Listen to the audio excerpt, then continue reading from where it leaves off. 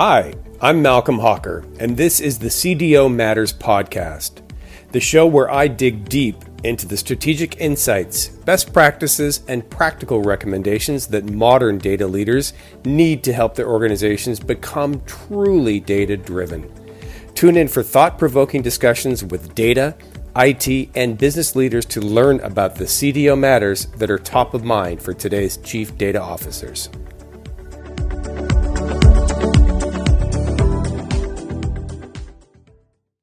Good morning, afternoon, or evening. My name is Malcolm Hawker. I'm the host of the CDO Matters podcast. Thank you for joining us today. I can't believe this is our 34th episode already. It could be the 33rd or 35th, maybe we stagger the releases, but around there.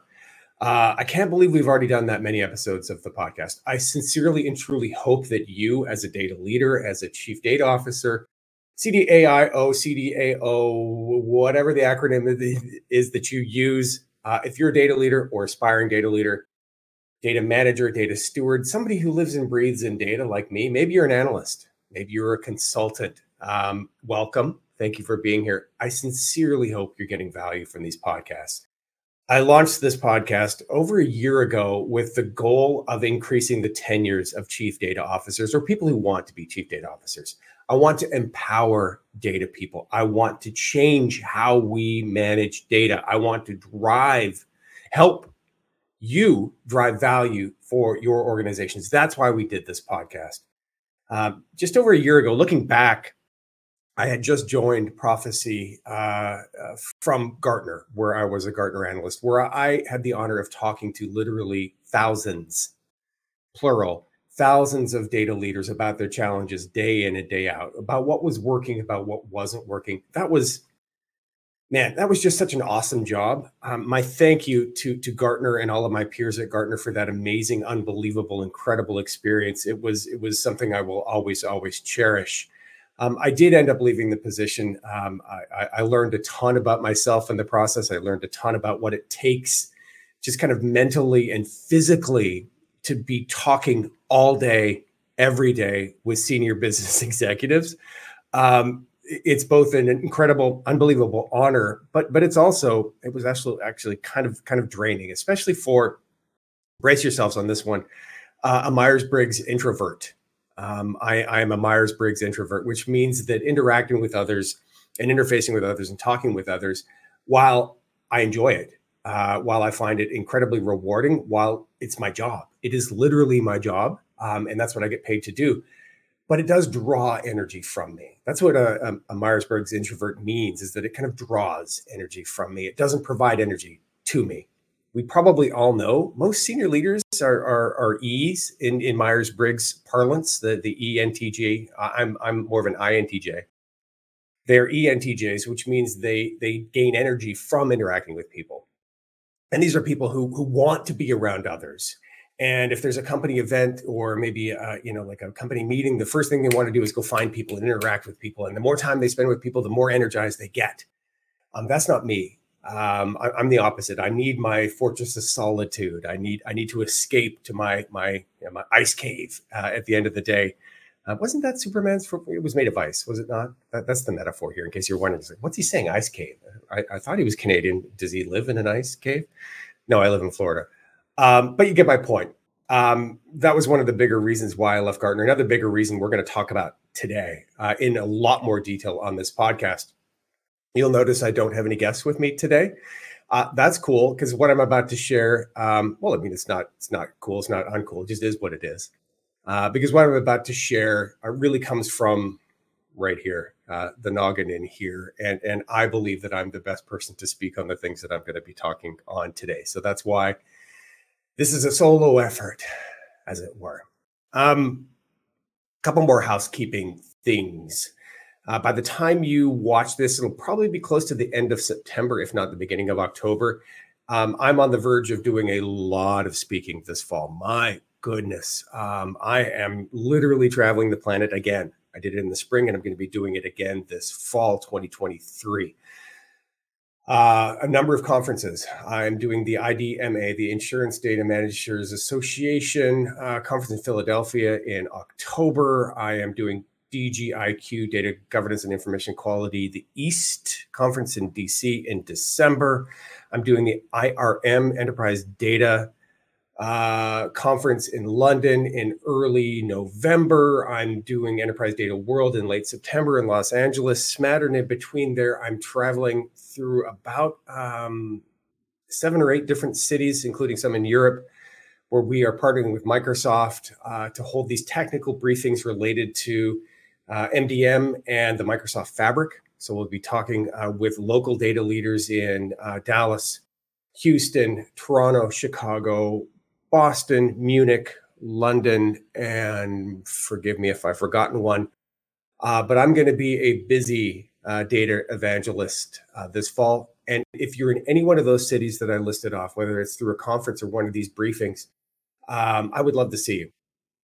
Check out prophecy.com. Within our website, we've got details on events. If any of the cities that I listed off, you're there and you would love to talk about data or data fabrics or MDM or data governance or data strategy, spend a day in a Microsoft Technology Center. These buildings are unbelievable. If you've ever been to one, it's where Microsoft holds a lot of local client meetings. They hold a lot of their technology briefings, which is exactly what we're going to be doing this fall in partnership with Prophecy or with Microsoft, and of course, Prophecy, my employer. So that's one of the housekeeping items. Would love to see you this fall, and maybe you're going to be attending one of those industry events, which would be cool as well.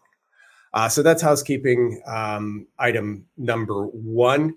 The other housekeeping item, I don't ask for this often, but if you like the content, if you've checked out the podcast before, please subscribe. Subscribe through, if you're catching us just on audio, obviously the Spotify's and Google's and Apple Podcasts of the world. That would be great. Or maybe just subscribe through YouTube. We do stick these online, obviously, where you get to see the full experience here, as it were. And thank you for that. So it would be really neat if you could subscribe. And I guess like all the usual stuff, like hitting like buttons and all the rest of it. I'm not here to be liked. I'm here to help. But if you do hit the like, that would suggest that you're getting value from this, and that would be good to know, because I would love to continue to do this. So, but again, I'm not here to drive clicks or drive ad revenue through any of these platforms. That's not my thing. My thing is to be here to help.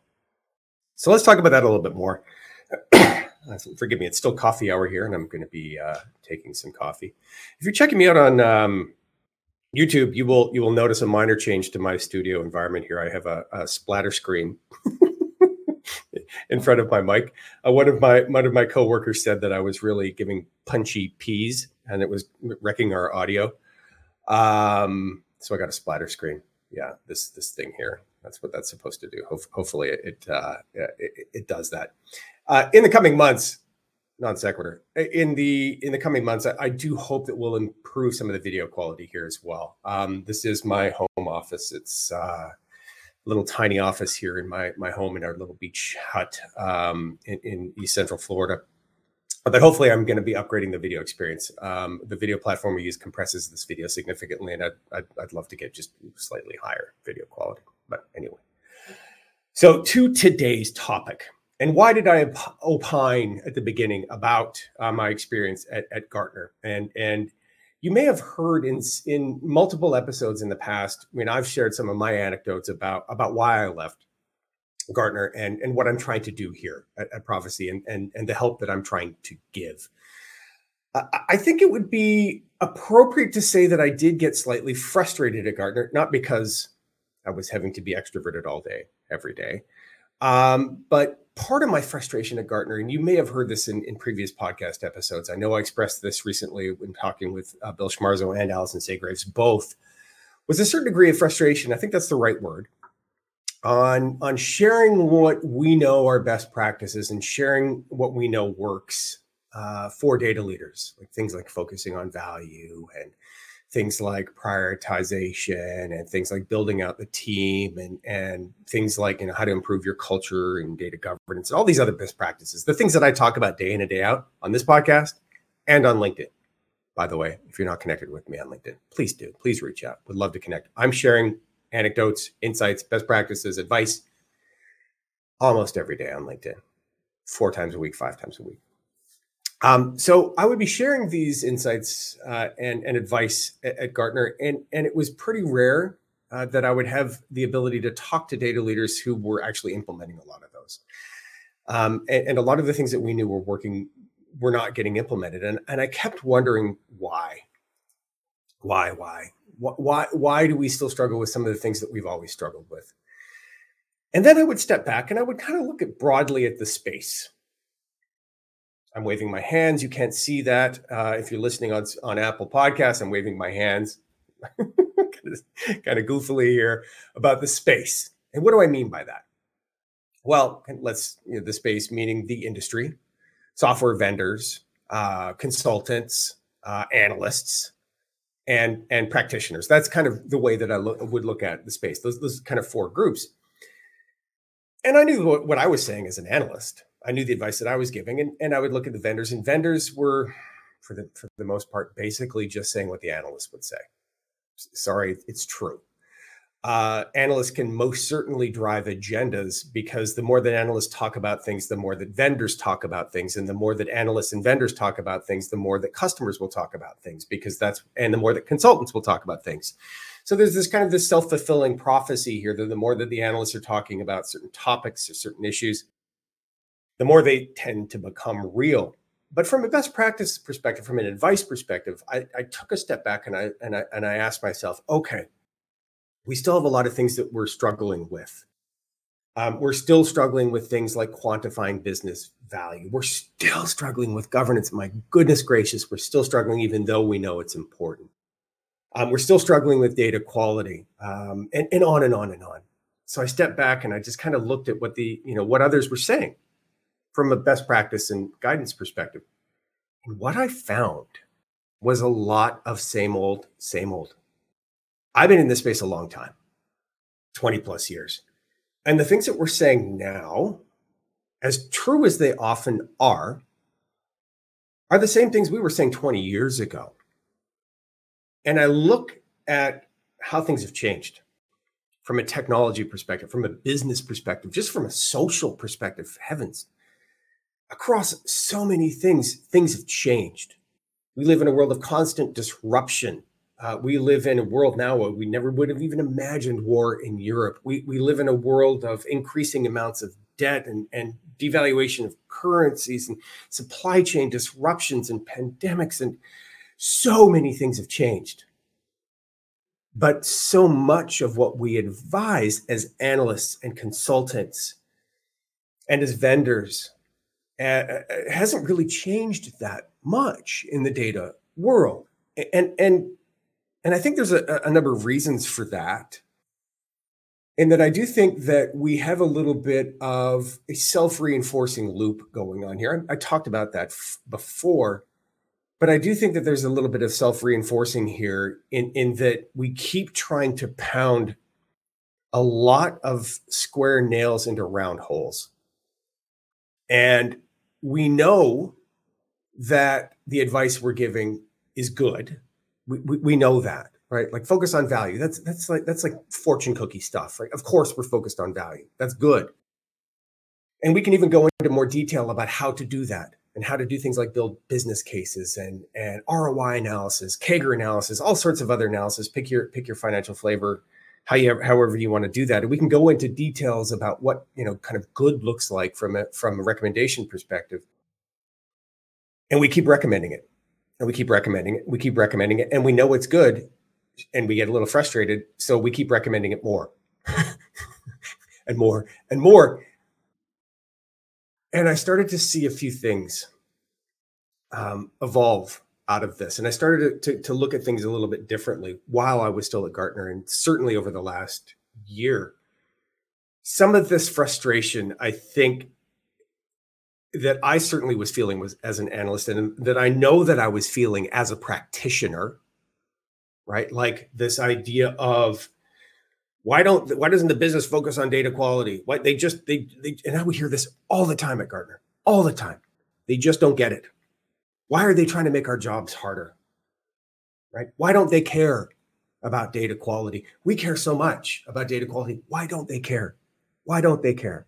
Why don't they get it? Why aren't they doing these things? Why aren't they focused on the basics, right? Why are data scientists wasting 80% of their time on data quality issues? So these kind of sentiments that I was feeling at Gartner, that in many ways, I believe now in retrospect, I was amplifying when I should have been squelching them. I think I had good intentions, I had positive intentions, but I think in many ways, some of these mindsets I was actually amplifying.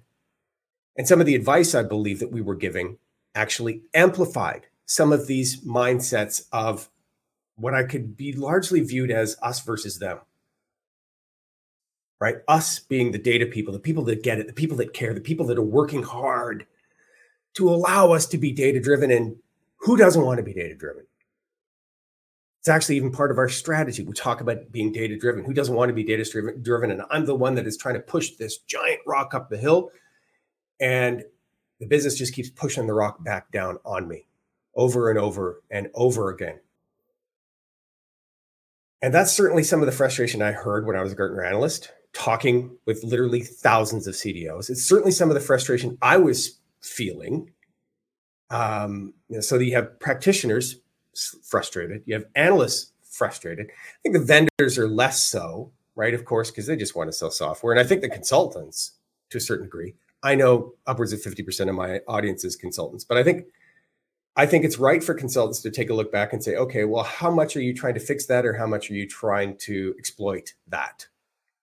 And what I mean by that is some of those frustrations, the us versus them. Put all of this together, put it in a pot, make stew. And I've come to the conclusion that we've got some challenges related to mindset. I will just loosely call mindset. And I think, my dear listeners and viewers, I think that these problems and this mindset and the problems that the mindset causes have a lot to do with short CDO tenures. I think they have a lot to do with our inability to drive value. I think they have a lot to do with the fact that many of our customers do not view us in a positive light. And I want to explore this topic more deeply. And I want to start talking about what it would mean to become a more modern data leader. What would it mean to evolve past a mindset of us versus them? What would that mean to us? How do we do that? If that is in fact a problem, I would love to discuss it more with you. I'm going to have lots of discussions on this on LinkedIn. You can certainly add comments onto YouTube and if that's how you're consuming this content. But I want to explore this concept more because I'm starting to believe that there are a number of things that are really holding us back, and I want to eliminate those because I am sincere in my desire to assist. I am sincere in my desire to extend your tenure, to make you a better data leader, to the degree that this advice helps.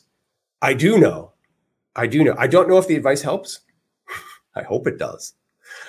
I don't know if it helps, but I do know with certainty the same old, same old, same old, the finger waving, the business doesn't get it, a lot of the old mindsets and a lot of the old ways of thinking, I do know with certainty they're not helping. They are most certainly not helping. So let's talk more about what would it mean to be a little bit more modern. What are some things that we should maybe be thinking about as data leaders? I'll list some of these off. This came off a LinkedIn post that I made, but I think I'm going to write a book here. Maybe it'll start with a small kind of ebook and maybe evolve in time. Maybe I'll have to clone myself in order to do it. Maybe I can use AI to help do that. Well, not write the book. I wouldn't do that. Well, no, probably I wouldn't. Yeah, I just wouldn't. I'm an artisan when it comes to this stuff. But maybe I can help AI. AI can help me clone myself so I have more time to do it. But anyway, topic of today's discussion that was a long lead in? Man, I've been rambling for a good 20 minutes. As you know, I do. If you ever watch me on our live sessions in the last Friday of every month, or if you've ever listened to the podcast, I tend to ramble a little. Anywho, what would it mean to be more modern when it comes to data leadership? Number one, let's talk about data quality. Um, a modern data leader would see the refinement of data, and I like that term, refinement. I like the oil metaphor here as well, right? Taking it from some raw state or unusable state to refining it. Because we know that the raw stuff coming out of the ground has great value, and we're just going to make it even greater. So it's bad and it's crap, which is kind of today's perception of data. Because when we use the phrase data quality, the opposite of data quality is poor quality, good quality, bad quality, black, white. That's not really how data exists. Data exists in various states of fit for purposeness. Sometimes it's really fit for an operational purpose, as it exists in a CRM system or an ERP system or a digital marketing system, or maybe as some entry in a weblog somewhere. Who knows, right? As just one little chunk of transactional data coming off an IoT sensor somewhere. But anywhere, that data is fit for a certain purpose, right? So sometimes it's fit for that purpose, and sometimes the quality is good. Often it's fit for an operational purpose, but it may not be fit for an analytical purpose. So think about that, right? Right now, today, when we talk about data quality, we just kind of lump everything into this bucket of data quality, and we say that it's poor data quality. Well, what does that mean? I think at a high level, often what that means for us as data people, especially those who are focused on the analytical side of the house and building reports and data science and insights off of the data, data quality for us means, okay, is it fit for an analytical purpose? When the data coming out of the ground, as it were, using the oil metaphor, when the data is fit for coming from the source is fit for an operational purpose. Right there, that split, right? That split for us to say, well, it's low quality. When is perfectly good for the business? When is perfectly good for our customers? When is perfectly good for issuing an invoice or recognizing revenue or sending an email or any other business process that our customers are measured on? When is good for those purposes, but not good for an analytical purpose, we call it low quality. Well, right there, when we do that, we put up a barrier. We put up a barrier that creates an us versus them. We put up a barrier that says, we're going to make a judgment on this data and say it's bad. When in fact, to our customers, it may be perfectly fine. It may be associated to successful transactions, maybe delivered goods, happy customers. Who knows? For our customers, for our internal customers, that data could be perfect. But if we have to spend a lot of time normalizing it or changing it or concatenating it or doing something else to it, maybe even stewarding it, maybe even applying human oversight to it, we will say it's bad.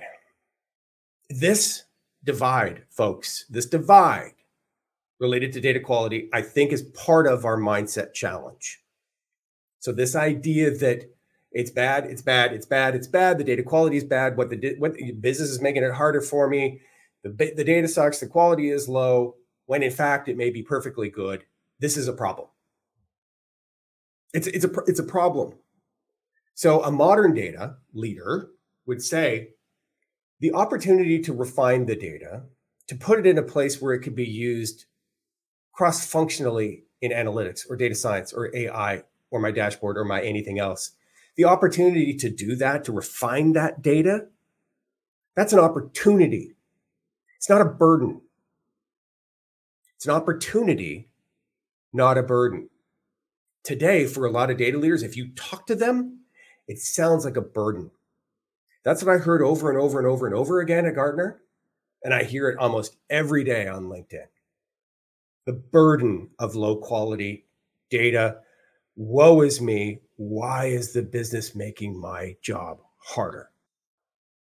The business is trying to excite customers, build products, be more efficient, innovate. The business has positive intentions. So this is number two. A modern data leader would build a team and a data culture and a team culture that views the business as having positive intentions. I don't know. And I was on the business side for a number of years. I led a product organization. I was a chief product officer. I didn't know anybody that worked for me or anybody that I hired or anybody that I interfaced with that was purposely trying to make data bad. It just didn't. I mean, it didn't. We were trying to build products. We were trying to support customers. We were trying to meet our SLAs. We were trying to deliver stuff on time. We weren't trying to make data leaders' jobs or lives harder. Our intentions were good. And often, not even just a matter of good intention, often we were killing it. We were delivering products. We were innovating. We were supporting customers. We were efficiently operating. So again, this idea that could yield bad, that all of those things, right? Like that working hard and delivering goods and supporting customers and everything that our business partners do day in and day out, if we assume they have positive intentions, that's a paradigm shift. Because today I don't hear a lot of that. I honestly, guys, I just don't hear a lot of it. What I hear is it's a burden. They're making my job harder. So our customers, the people who consume our insights, our analytics, our data, have positive intentions. Modern data leaders will push that mindset within their organizations. That'll be a foundation of the organizations that modern data leaders build. Because if you think that people have positive intentions, if you think your customers have positive intentions, you're not going to sit back and build this wall between you and them. You're not going to say, why are you doing this to me? Why are you doing this to me? You won't be a victim to what is perceived as poor data. You will be enabled by it, because that's job security. If you have to spend a lot of time fixing data, it's not a burden. It's an opportunity. So notice, number 3 here, notice I am trying consciously to use the word customer, because I believe that modern data leaders put customers at the center of everything they do. And they use the word customer as often as they can. And trust me, folks, even I find myself falling back into old ways. We use the phrases stakeholders and users and end users and the business. That's my favorite. The business. This kind of nebulous, the business. That doesn't really kind of humanize who we're trying to support. And we should, because these are people. These are customers. These are consumers of our insights, our analytics, our data science, our reports, our dashboards. These are people. And they are our customers. So I would advocate as much as you can as a data leader to make and weave the notion of customer into everything you do and put customer at the center of everything you do. That would necessarily mean, I think, that you should start looking at things through the lens of products. Okay? Because customers consume products and or services.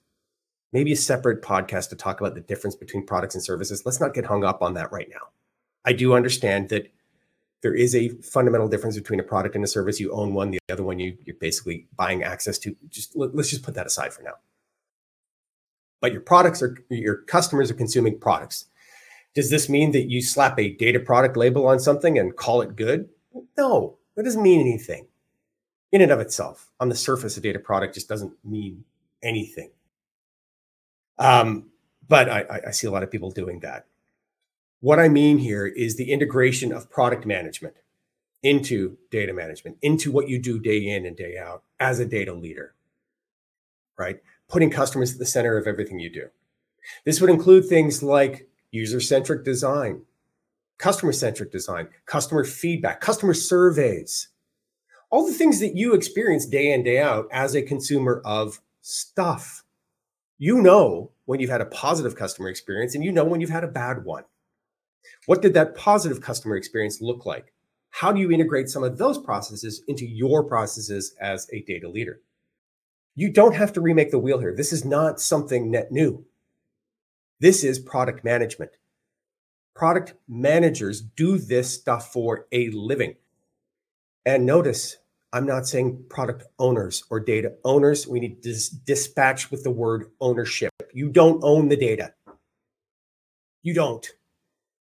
As much as you could give somebody a label of a data owner, they don't own the data. What does data ownership even mean? There are five, if you ask me, there are five attributes of ownership. It's people who create it, people who it refers to, people who govern it, people who manage it, people who sell it. Who's the owner? When you slap a label of owner, again, this is an us and them. I own. Can you imagine? You hire somebody, or me, let's just say that I'm anointed the data owner of customer data at Acme Incorporated. And I'm the first day on the job, and I'm going to go talk to my stakeholders.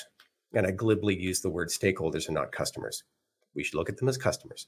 But I'm on day one, Acme Incorporated, and I am now the new data owner of customer data. And I sit down with the chief revenue officer and say, hi, I own your customer data. Is that a great way to start a conversation?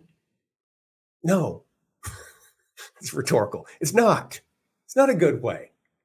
You could maybe say instead, hey, listen, I've been given responsibility to ensure the governance policies that you and I collaborate on are enforced on this data because we have a mutually beneficial outcome when we do that.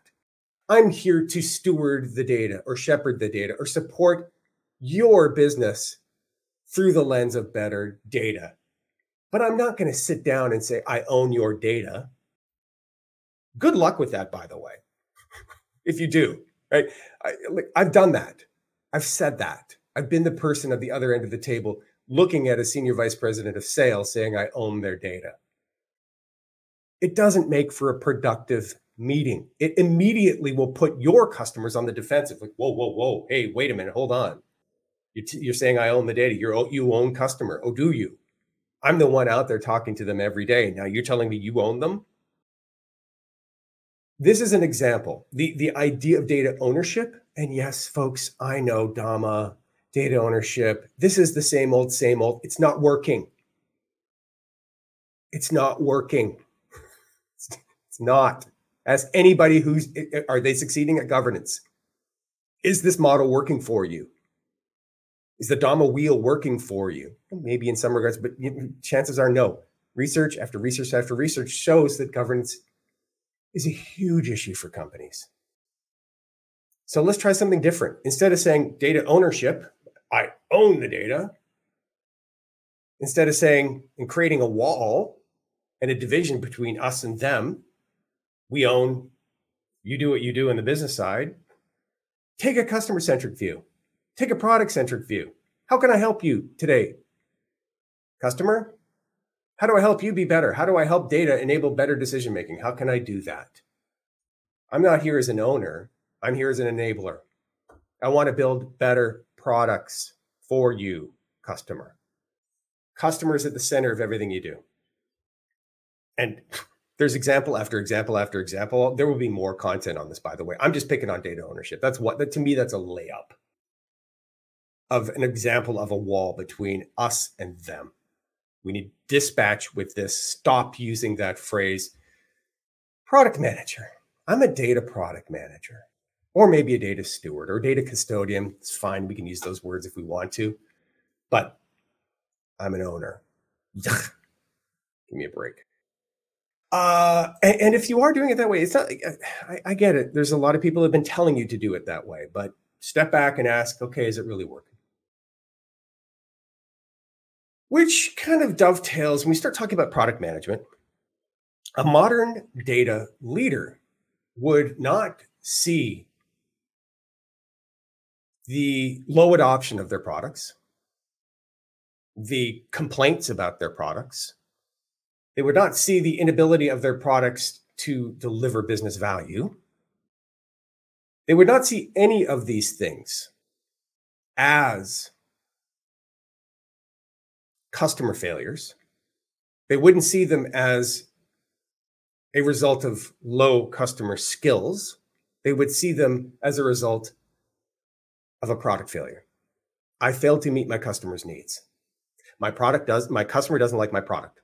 My customer is returning my product. My customer is complaining about my product. My customer is not using the product. My customer may even be going to somebody else to get a comparable comparable product from somebody else, even if mine's free. My customer may not trust my product, may question it, may question its accuracy, its validity, its usefulness. If this is happening, and it probably is in some regard, some level, if this is happening, is that a result of low user skills? Is that a result of a skills gap? No, probably not. It's probably a fact that the product itself is problematic, that the data is weak, the data is incorrect, the data is worthy of questioning, the data is not consistent. So if your customers don't like your products, then there's a problem with your product, not the customers. Do we need to train our customers? Of course we do. Do we need to make sure that they know what the right tool is for the right job? Of course we do. But I challenge the very notion of this idea of data literacy because it turns everything around. It turns what should be a product problem and a product challenge, product opportunity, into something about the consumers, into their skills, into their knowledge. And we should look first inwards before we look outwards. This is another attribute of a modern data leader. We need to look inside before we look outside. Have we done everything that we can to make sure this product is trustworthy and accurate and usable and well-designed and intuitive and all of these things? Have we kept the customer at the center of everything we do? Have we done robust interviews? Have we made sure the technology is correct? Have we done everything that we possibly can to make sure that is the best possible product, that is the best fit for the need, that it's easy to use, all these things? If the answer is no to any of those questions, focus there first. Look inward. Look at what we do, how we do it, before we look outward. If we exhaust all of that, if we exhaust all of that introspection, and we are 100% confident that this is simply a lack of training, well, then focus on training. But don't make that the primary thing. Don't start with the assumption that the training is the issue, that user skills are the issue. Don't start with that. Look in before you look out. Oh, I'm passionate about this stuff, guys. I really, really am. And I'm going to keep talking about this because I think there may be something here. If you disagree, please let me know. Other attributes of a modern data leader. Now, this is maybe going to be a long podcast. I'm coming up on 45 minutes, but anyway, shocker. Other attributes of a modern data leader. Well, they measure value. And they measure value because it's important, because that's why we're here. If we're not here to drive business value and business outcomes, then what's the point? A modern data leader would measure that, would make a connection between data and business value. And they would even go so far as to say, I would like to be compensated based on the business outcomes that I drive. I would like to find a way for my business KPIs, or my KPIs in the data world, to be linked to business KPIs. That's how I would like to be compensated. That's what a modern data leader would say, is tie my performance to business performance. Now, I can hear you saying, Malcolm, why would I do that? Because I can't control that. Why would I do that? Because I can't control that. You would do that because that's what's best for the company. I know this takes leadership. I know this takes bravery, but you got to do it. I made a post today on LinkedIn talking about the 6th annual CDO survey that Gartner produced that showed that data leaders that focus on data quality, CDOs that focus on data quality, are 43% less likely to drive value for their business. Yet, more than half of CDOs are actually measured on data quality KPIs. Rock, hard place. This is a perfect example. This is the answer of why you want to focus on business outcomes. CDOs succeed and drive value for their organizations when they focus on outcomes, not on data quality. Yet, so many CDOs are measured on data quality. But how do we pivot that? Well, you change it from the measure of being data quality. And when we chase data quality, it's less effective for the entire business, but that's why we're here. when we chase data quality, 43% less likely to drive business value. Instead, chase business value, chase business outcomes. Have that be the metric. Have that be the way that you're measured as a modern data leader. This is a win-win. Better for you because it's driving value for the organization. So I would argue in many ways that the fear of being tied to things you can't control is actually shortening your tenures. Step out on that limb and be willing to tie your performance to business performance. When you do that, so many good things will happen. Instead of being focused on data quality and all of the things that go into creating data quality frameworks and data cleanups and all the data governance related to data quality with poor definition of scope, because if you're not measuring value, how do you prioritize? And we know that most don't measure value. So instead of being kind of just broadly focused on this nebulous idea of data quality, which we also know is not benchmarked well at all, focus on the outcomes. Use the outcomes to limit your scope. Use the outcomes to limit what governance you're focusing on and what governance you're not focusing on. It makes you more efficient. It increases the likelihood that you will produce good outcomes. It ties you to specific high priority, high visibility business initiatives. And it's good for the company. Win-win. Measure and be willing to be compensated on those measures as they relate to business outcomes, not data quality outcomes, and on and on. Speaking of governance, a modern data leader would view and manage data governance as a business enablement function, not a change management function, a business enablement function. Again, I can hear many of you say, well, data governance is in essence change management. Okay, fine. You're going to set some baseline rules and then you're going to measure, you're going to monitor against changes to anything. I get it. It is a change management function, but the mindset, remember, we're going back to mindset, the us versus them. What we need to do is to consider governance as an enablement function. Measure the business impact of governance and focus on governance through the lens of enablement, business priorities, business outcomes, business enablement. Pivot governance from a must do. And I'm hearing this every day. It's how do we shift from the defense to the offense? The way you do that is to look at governance through the lens of a business enablement function. More content to come here. More content to come. Lastly, challenge the status quo. Ask why. When you keep hearing the same best practices over and over and over, yet you also see that things aren't changing that much, start asking why. Challenge the status quo. Be a leader. Go break some stuff. Question the notion of data first, or being data-driven or data-led. Being data-driven was never about the data. It wasn't. Being data-driven was about the business, our customers, using data to make decisions, fact-based decision making. That's what it's about. So for our customers, being data-driven, I think that's a reasonable aspiration. But for us, the problem with being data-driven is that we took it as not only the guidepost, the North Star for our customers, we took it as our North Star. Meaning, we put data at the center of everything. Data is important. Data is the most important thing. It's not. For us, it's not. It's the customer. It's the customer.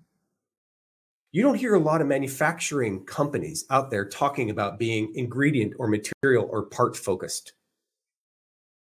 Data is a raw material to our manufacturing plant. Yes, quality matters. Yes, process matters. All those things matter. Excellence in those things do matter. But you don't hear manufacturing companies or product-centric companies talking about how they are ingredient-driven. You will hear some people talk about the quality of the ingredients. That's a separate thing. But it's not about the ingredients. It's about the customers. It's about the customers. I see a lot more, like the AI and the garbage in, garbage out. We need to focus on the data, focus on the data, focus on the data.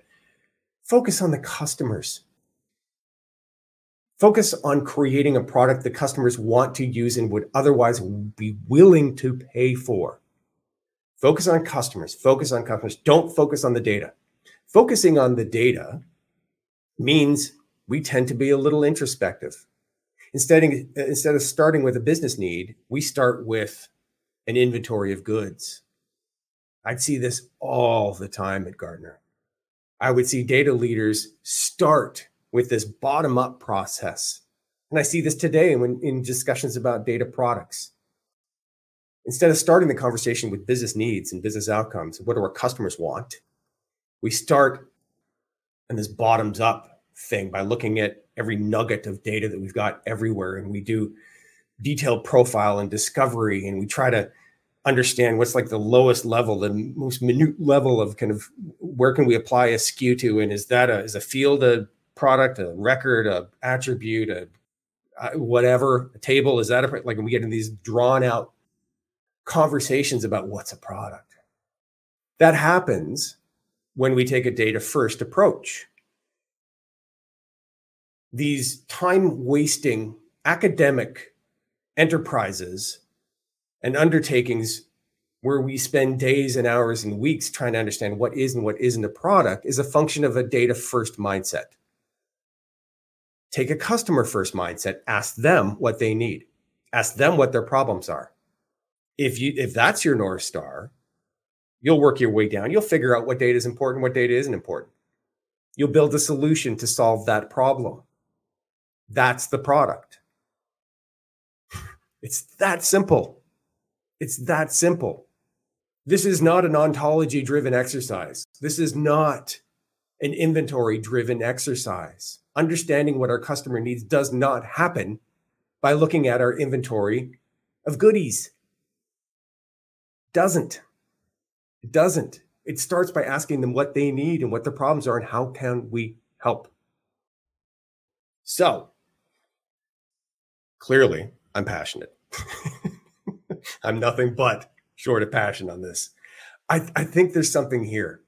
And what I mean by that is I think we have a significant opportunity, maybe even an obligation, to change how we think as data leaders. Do we see data quality as a burden? Do we see product creation as this bottom-up inventory-driven enterprise? Do we see value as a metric tied to data quality, or do we see value as a metric tied to business outcomes? Do we question the status quo? If we are ever going to get past having half the tenure of CIOs, if we're going to get past our customers doubting the quality of our output, doubting the importance of data quality, doubting the importance of the things that we do, we need to start thinking a different way, because the way we've been thinking for the last 20 years isn't working. It's partially working, but it's not working to the degree that we need it to work. Our businesses are looking to us as change agents. Our businesses are looking to us to drive the digital transformation. So when you start talking about data culture, look inwards before you look out. The data culture is not something that happens outside of us and outside of the data and analytics function. It starts at home.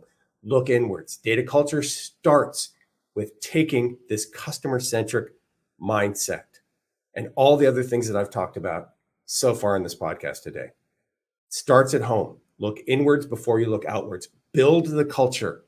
Model the behaviors you want others to model before you ask them to model them. Be the change that you want to be, that you need to be, that you want your organization to adopt. If you model those behaviors, if you deliver the value, if you put customers at the center of everything that you do, you will be more likely to see them model those changes than you would if you were simply waving your finger at them. Here ends another episode of the CDO Matters podcast. I'm so grateful. If you made it this far, wow. Thank you. I'm honored that you have. Please join me on LinkedIn where we can continue these conversations day in and day out. Again, my thanks for your patronage. My thanks for listening. And I will see you on another episode of CDO Matters sometime very soon. Thanks all.